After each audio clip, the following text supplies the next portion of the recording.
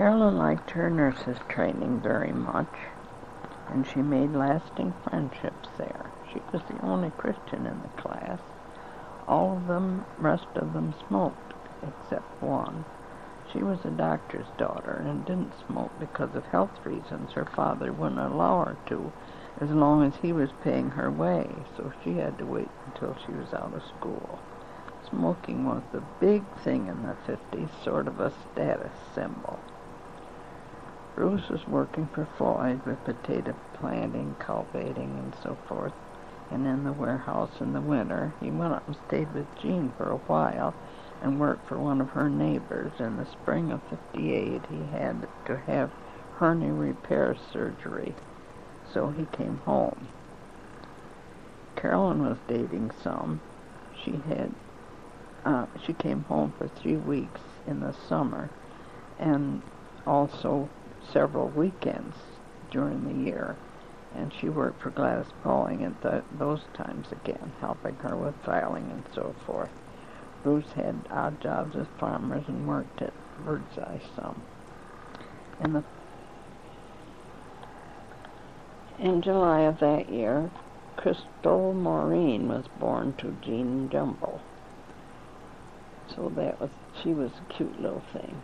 She looked like Jean more than some of the rest of them had looked more like the Paulings. They were all nice, healthy little girls, and we loved them.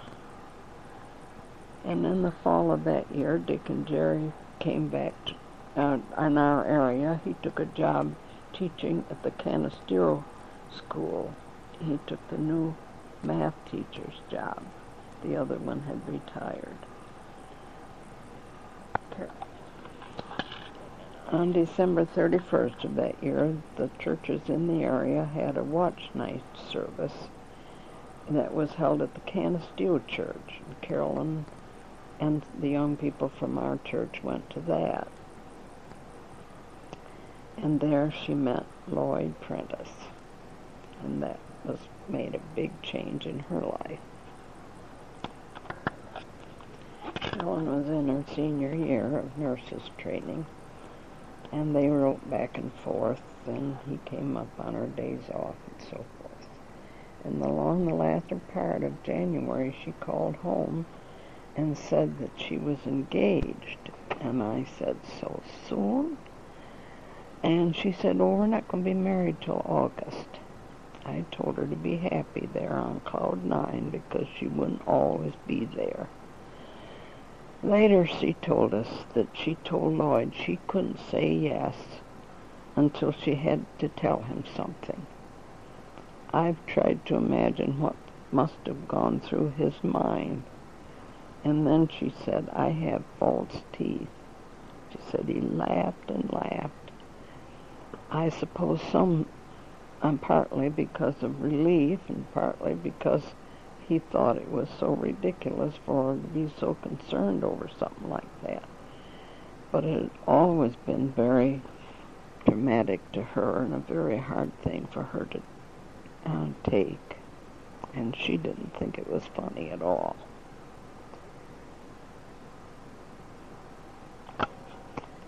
As I said before, Mother was in bed all the time now. Dad took a great deal of care of her, and that helped so much. She was always so sweet and easy to take care of. She had angina, and back then they gave nitroglycerin, but you weren't to give it to them until you knew for sure that it was an angina attack. And so the pain would get so bad before the pill would take effect. I always felt so bad over that. Nowadays, they keep nitroglycerin in their system all the time, and that way they don't get that terrible pain that comes with it. We were making plans for Carolyn's wedding all the time. It was set for August 15th. She graduated from nursing training that year. And we went to that service, and that was a nice graduation program. They gave just one award instead of several, as they did in Jean's class. and she received that one award. It was called the Ideal Nurse Award. It covered all the different points of nursing. We're proud of her and so glad we could be there to see the ceremony and meet her other friends and so forth. In July, Mother died. It was so hard to see her go, and it was hard for my father, too. They would have been married 60 years in December. But of course, we knew she was out of her suffering, so we were thankful for that. And we knew she was in a far better place with Jesus than she ever had here on this earth. Now plans had to go ahead for Carolyn's wedding. The invitations, of course, were out. The church had had a shower for her in the spring. I had a new dress, and so did Debbie, and the little boys had their proper clothing.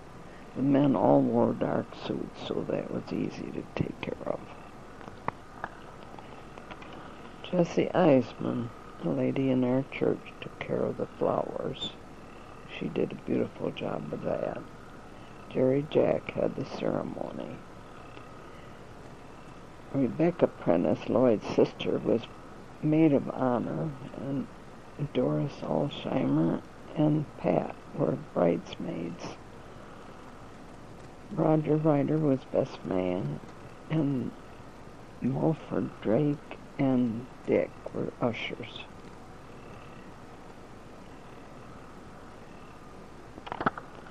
For the reception, they had pistachio ice cream and strawberry ice cream to carry out their pink and green color scheme.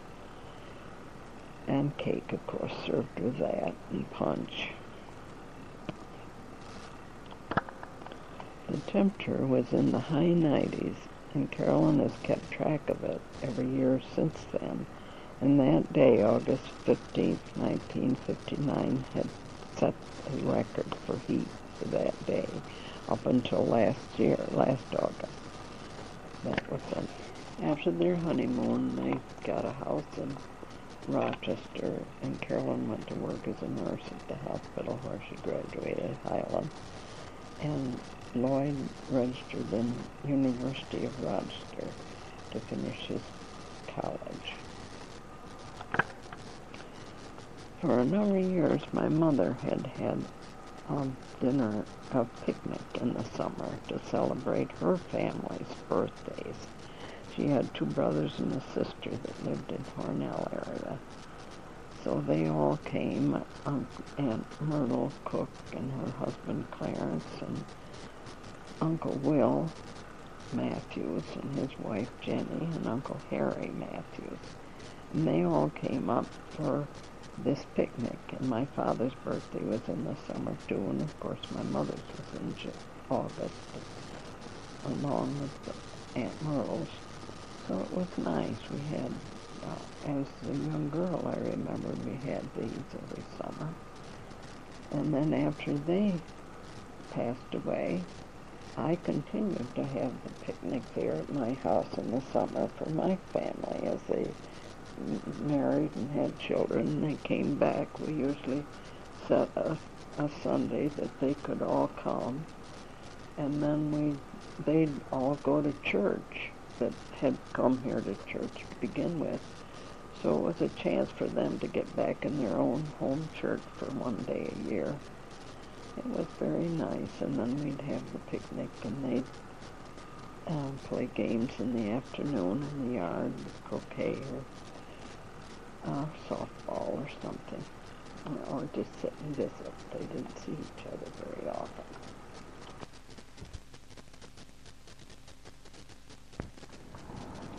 In the fall of 1959 was the beginning of Pat's senior year at Avoca. Sometime before this, there had been a Youth for Christ organized in Avoca, around a large area. There was one in Vulcan, Bath, and Jasper, and Artport. And in these different groups, they organized Bible quiz teams. They were each given a section of the Bible from which the questions would be taken, and they studied those. And the different quizzes were held on the Saturday night when the Youth for Christ met in these different areas. They were judged on speed and accuracy mostly. There was other things they judged on too, but that was the main way they were judged. Pat worked hard on this study. They'd be so happy when Avoca won.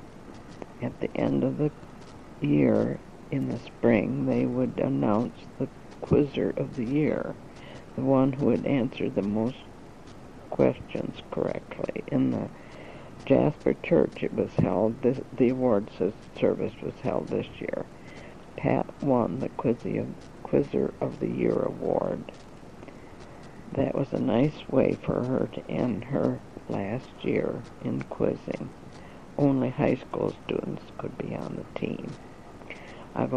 She had always wanted to be a teacher, so she applied at Geneseo Teachers College, they called it then, and she was accepted, but she really wanted to go to Houghton.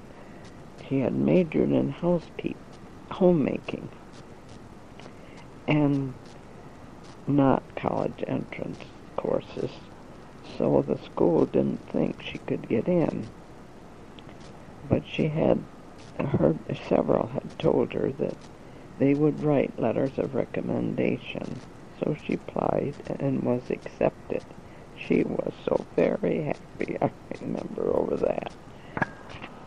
I was working at Birdseye still. I worked nights, and Pat started working days, so between us we managed to keep the fires at home burning correctly. Floyd had always wanted to go through the western states on a trip, and so we planned that maybe we could go this winter. He'd like to go on up through Washington State and down through California, but we knew there wouldn't be time. He only had 2 weeks off in the winter, so we went through Illinois and Missouri and that way west and back through Texas and Louisiana and Arizona, so we covered a lot of states. We stayed in motels and took our food with us. The most we ever paid for a motel was $7. Most of them were $5 a night. There was no signs up saying no cooking allowed, so we took an electric fried pan. Fern had made a big batch of beef stew and put it in pint cans, and so we had that several times warmed up with the electric fry pan. We had eggs for breakfast. Cholesterol was not a word in our vocabulary at that time, so we ate eggs for breakfast and rich food for supper. But all of it we took with us. We ate in the restaurant 2 different meals on the whole trip. When we got out to California, we stayed overnight with the pastor and his wife that married us. That was a nice time. They had been gone from there for many years.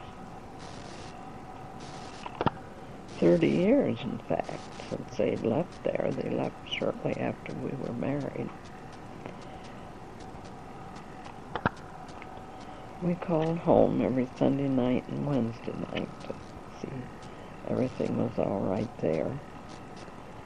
We sent a lot of postcards and took a lot of pictures. It was nice, but way too short a time for all we wanted to cover, but we did cover a lot of states and had a very, very good time.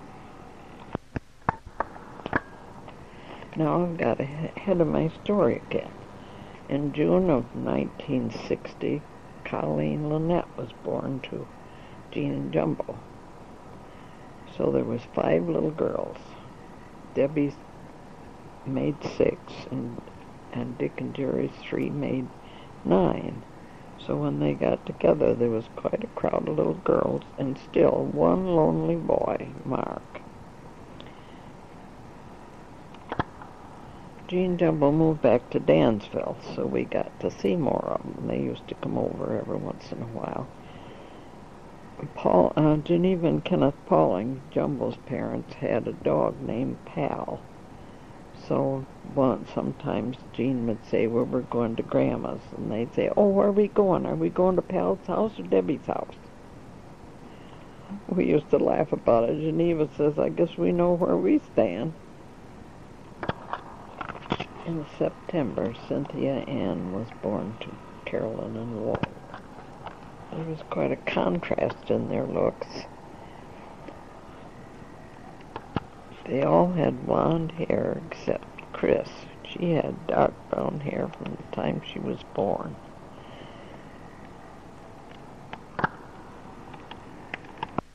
Bill 5 of them had brown eyes and 5 had blue eyes. Now Grandma's talking again. They were all very nice-looking children. Debbie had brown eyes, too. She looked quite a lot like Karen, and, well, there was a family resemblance there, and she looked like some of the other children, too. They got a big kick out of calling Debbie Aunt Debbie. It was comical because she was the same age as most of them. Dick tells a story, and I can't verify this, that one day Karen come in and says Aunt Debbie has wet her pants.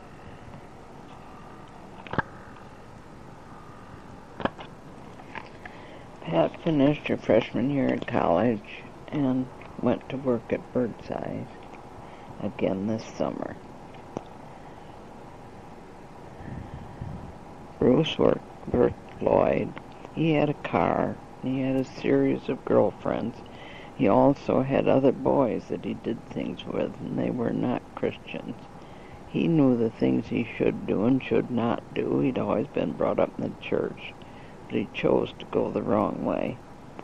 They got to taking old iron and tin roofing and kind of things like that and sold them at places where they bought old iron. He was very naive. They got him to sell it so his name would be on the bill of sales, so he was arrested. He was really scared. I guess sometimes God has to make us hit bottom before we wake up. Dorothy Jones from the church and Dick Snavely from Youth for Christ both went to see him.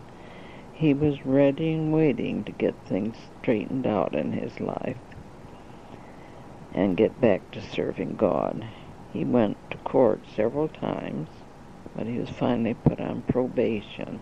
The others got prison sentences because of past troubles they had had with the law. He began going to Youth for Christ and into our church, and in the spring of '92 we met Aaron Dillon there at the Youth for Christ. He also went to work at Gunlocks in Wayland about that time. They wanted to be married right off, but we talked them into waiting till fall. And they were married in October. The wedding took place in the Southside Baptist Church. And that was where Aaron went to church. Cheryl Dillon was, Aaron's sister, was maid of honor, and Pat and Alice Franklin were bridesmaids. Dick was best man. Jumbo and Lou Aarons were ushers. They had a reception there at the church for them. They went on a wedding trip up Rochester way.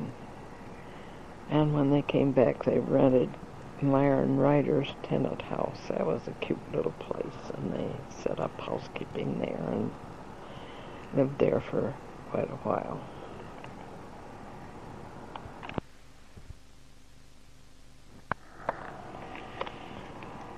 Erin has this inherited condition where walking is difficult for her. She had to use crutches always. And when it was time in the next year summer for Paul David to arrive, they moved down to Grandma Dillon's in Canisteo for a while. He came, as I said, in August. He was a healthy, nice little boy. They stayed at Grandma Dillon's a while, but then they came up to our house for a while. And he worked for Bernard Jones, and they bought a trailer and set it up on Bernard's land. They stayed there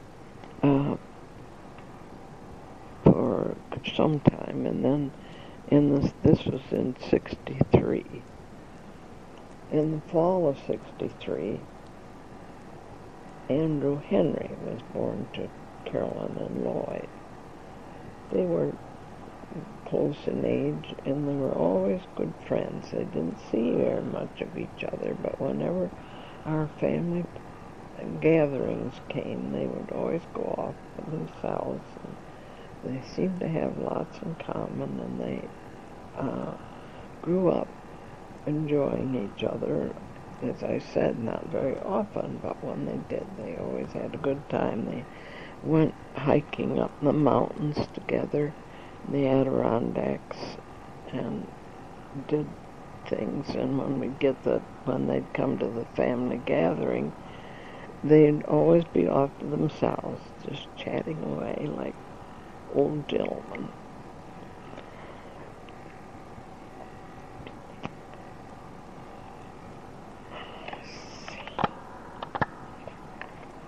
Bruce worked for Bernard Jones for a while, and they bought a trailer and set it up on his property. They lived there until the fall of '64, and then they moved up to Rochester.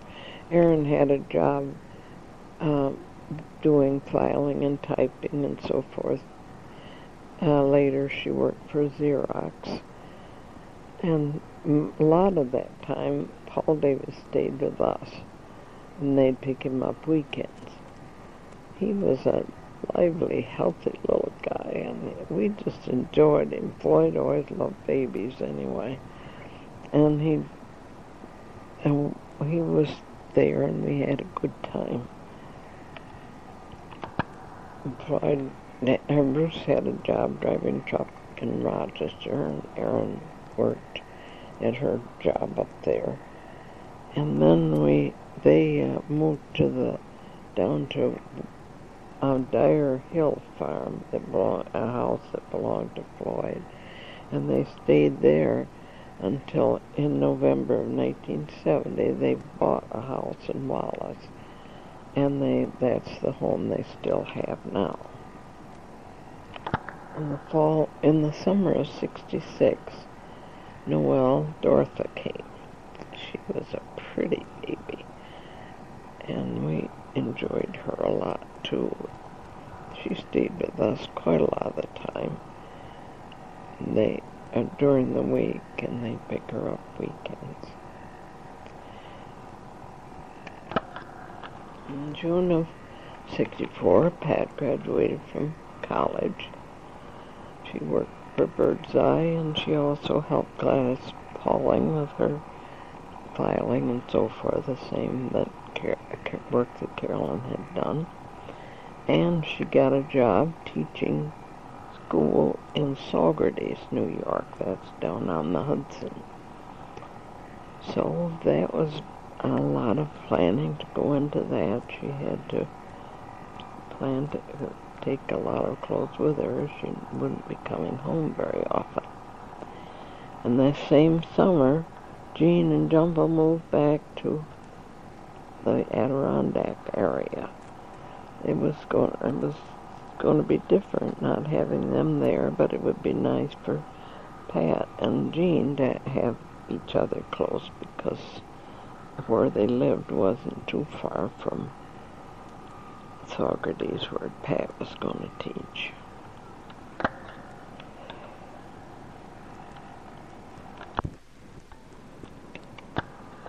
Now I've got ahead of my story again. Floyd was working for Dick Goodrich, and putting in potatoes for him and worked as usual. But he also bought a farm from the Alsheimers. It was up on top of Dyer Hill and hadn't been worked for many years. They told him it would take 7 years to get it into production.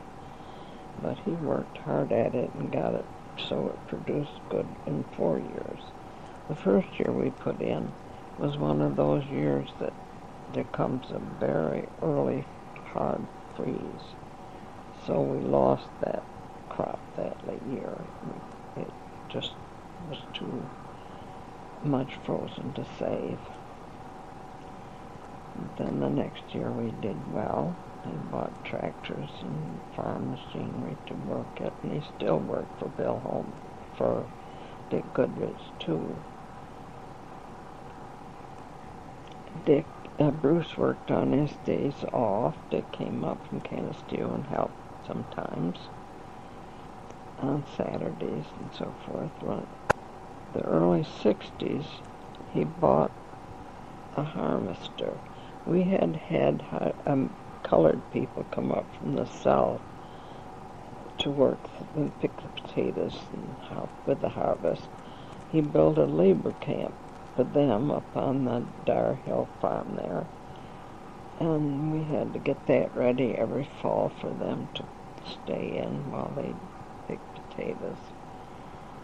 But it was getting more difficult to get good help to come up there because so many of them would come just because they wanted to come north, and they weren't much workers, but most of them were real good workers, and Floyd enjoyed them. He also bought a farm up on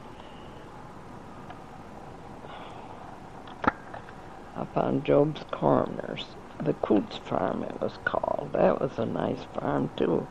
It had fruit trees on it and a big pond that someone else had dug before. We put trees all around that pond and went up there once in a while to have a picnic dinner. It was nice. It wasn't too far from our place. The first year that Gene and Jumbo were up there in the Adirondack area, we went up there for Thanksgiving, and Pat came up from where she was teaching school. That was nice. We enjoyed that. There was one interesting thing about that area up there. One of the houses they lived in had been a house that had housed people that were running away from slavery. They called it one of the houses in the Underground Railroad. In this house, one of the upstairs bedrooms had a closet, and out of that closet was a trapdoor in the ceiling where the had been a stairway. They could see where a stairway had been fastened to the wall. It wasn't there then. But they climbed up that stairway and went through the trapdoor and stayed upstairs until the next leg of their journey was ready for them. Gene's kids and ours had a lot of fun figuring how to get up in there and to see what it looked like up in there. It was a task because there was no stairs there then. Brian and Jared were 13 and 15 at that time, and Robin and Debbie were 9, and of course the other girls were 8 and 7 and so forth. So they'd all studied about the Civil War in school, and so it was especially interesting to them. Jumbo had been the nickname that he went by in the Boca and Haskinville area, and we always called him Jumbo down there. But when he moved up in the Adirondack or Champlain area, as we called it, he went by his real name, which was Shirley. So we tried to comply. Every once in a while we'd forget, but most of the time we called him Shirley. They had for some time wanted to go west and travel and take their children. They said they should do it then while they were still home. After they got to college, it would be hard to do it. So they began figuring ways they could do it. And they bought a delivery truck. I tried to remember what it would have been, but it was like a bread delivery truck. Jean was the carpenter of the family, and she put windows in it and made bunk beds and cupboards and clothes closets for their clothes, and made a table for them to eat on that would fold up when they weren't eating. And she had it all planned with, they each had one outfit for Sunday, and the rest of the time they just had play clothes that they kept in boxes, and they had, in their clothes closet, they each had one church outfit. They would always plan to stop on Saturdays, do their laundry for the week, and find a church and stay there overnight, and then go on Monday. They had invited Pat to go along with them. It would be a help to Jean some, but it would be very nice for Pat to have this trip out west too. So Pat had certain duties ascribed to her that she was supposed to do each day, and of course Jean had the brunt of all the work. They planned this for the summer of 1965. It was very carefully planned, detailed, and their route and everything was planned. In the spring of '65, Pat met a young man at church named Robert Crine, and every letter after that was full of Bob says this and Bob thinks that, and I think Bob thinks, and so forth. And we could see he was becoming very important to her, but she was going to go on this trip during the summer, and that was going to interrupt their courtship quite a bit, because it was going to take all summer. They gave us a route so we could send letters for general delivery in different places where they knew they were going to stop. And Pat wrote to Bob regularly, and he wrote back. So she got letters from him and from us. On the trip out, they got to California and saw sights all the way along there, and she wrote in detail, and so did Jean, and we kept up with them that way. They called home occasionally, so we knew they were all right. It was a nice summer. And then in August of that summer, Floyd was very busy with planting potatoes and so forth. He got very ill with pneumonia. He was in the hospital for between 2 and 3 weeks. He was real bad. And we had written them and told them, and they were on their way home because they had to be home the last of August, and so they were on their way home anyway, but they hurried up the last part of their trip, so to get here to see Floyd, they were real worried over him. His men that worked for him took over the work and reported to him every so often how it was going, and he got home. He still couldn't go back to work for a while. He was very weak. He had bought a potato harvester by then. We didn't have the colored people anymore.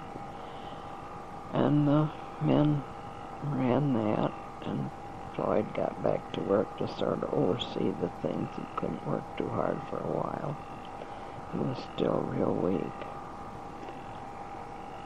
And Pat went back to teaching in Saugerties, where she was teaching, and Jean and Joan went back to their regular routines.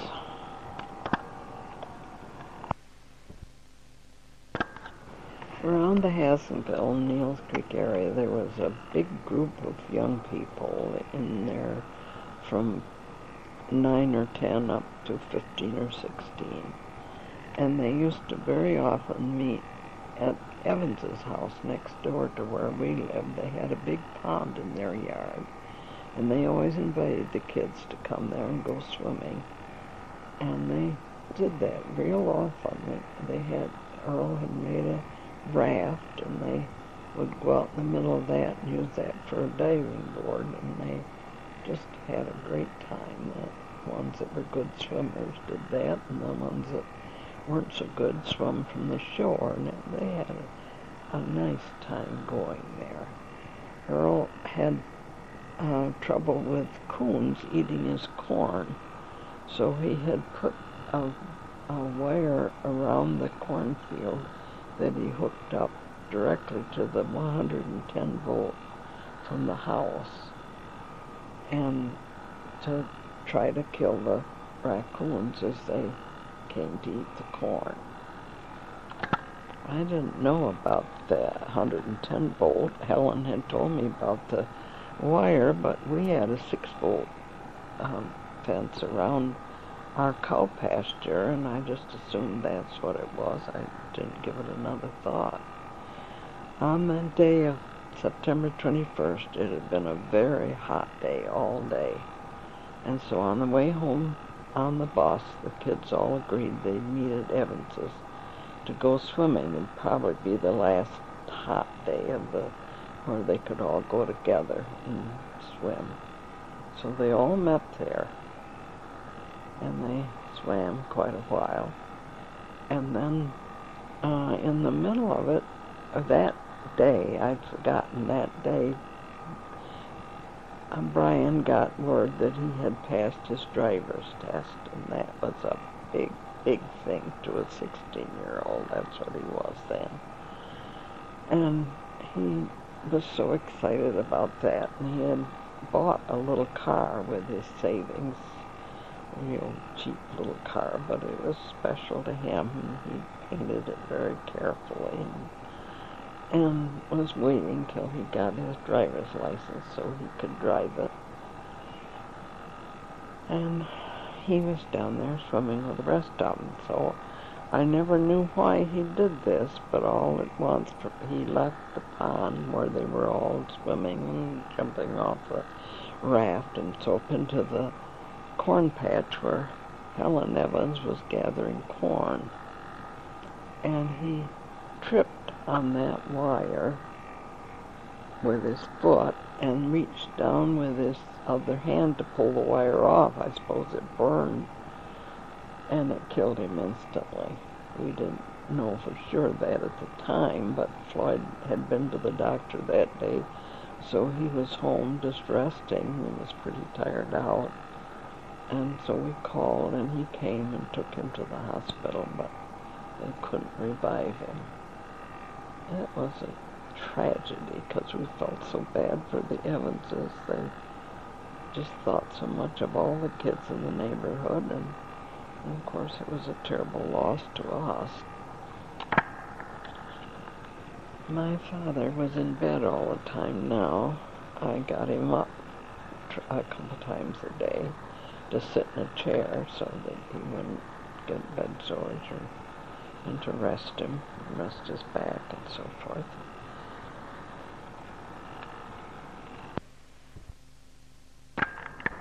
Pat and Bob's romance was running along like we'd expect it to, when they had sort of decided to be married in December. But then when this happened, Pat was so heartbroken over it. She thought so much of Brian that she didn't want to get married until later, so they postponed it till spring. The funeral was on Friday that week, The whole neighborhood turned out to come to our house and offer to help in any way they could, furnish food. People I didn't even know sent in casseroles. And of course it was good because the family all came home, Carolyn, Lloyd, and Jean, Shirley, and like that, so that we needed the different food that was sent in, but I just appreciated it so much. Everyone was so good to us. I never realized how much it helps when someone comes just to offer a word of comfort at a time like that. The next week, my father died, so it was hard to have that at the same time, and we just felt bad because it seemed like we didn't mourn him the way we should, because Brian's death was so much in our thoughts. But life had to go on. We had the funeral on Saturday of that next week. Floyd had begun going to church regularly after Brian's death and studying his Bible. He realized that he needed to get closer to the Lord. Brian was a strong Christian, so I had no doubt where he was. It was the one thing that kept me in balance, because I knew that someday I'd see him again. I had Thanksgiving and Christmas at my house that year, and all that could come came. It was a time of getting back and trying to go back into our normal way of living. We still mourned Brian and my father, but life has to go on.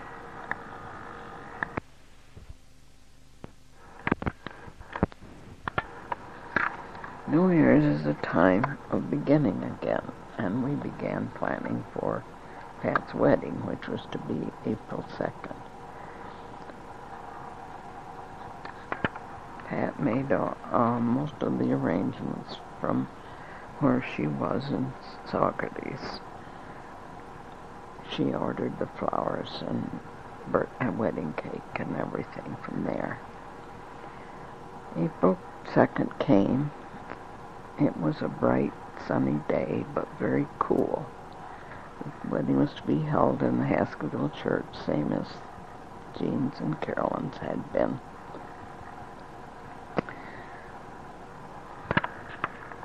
Harry Berger was our pastor at that time. He performed the ceremony. The maid of honor was Sandy Skank, her roommate at college. Trudy Crine, Bob's sister, and Joyce Kinney, a close friend, were bridesmaid, and Debbie was junior bridesmaid. Paul Westerbrook was Bob's best man. Jerry Alderman and Harry Crine, his cousin, were ushers, and Stephen Zimmerman, his nephew, was junior usher. Erin Alderman, Bruce's wife, played the regular familiar wedding music on the organ. The reception was held in the basement. Everything went off very nicely down there, and they left right after the reception. They didn't open their gifts there that day because it would make the day too long. They were going to Florida on their honeymoon, and they left in Bob's brand new car. So we got back to our regular routine. Jerry and Debbie got back into school. Floyd got back to planting potatoes again. And Vernon stayed down a few days with us, so that made it nice.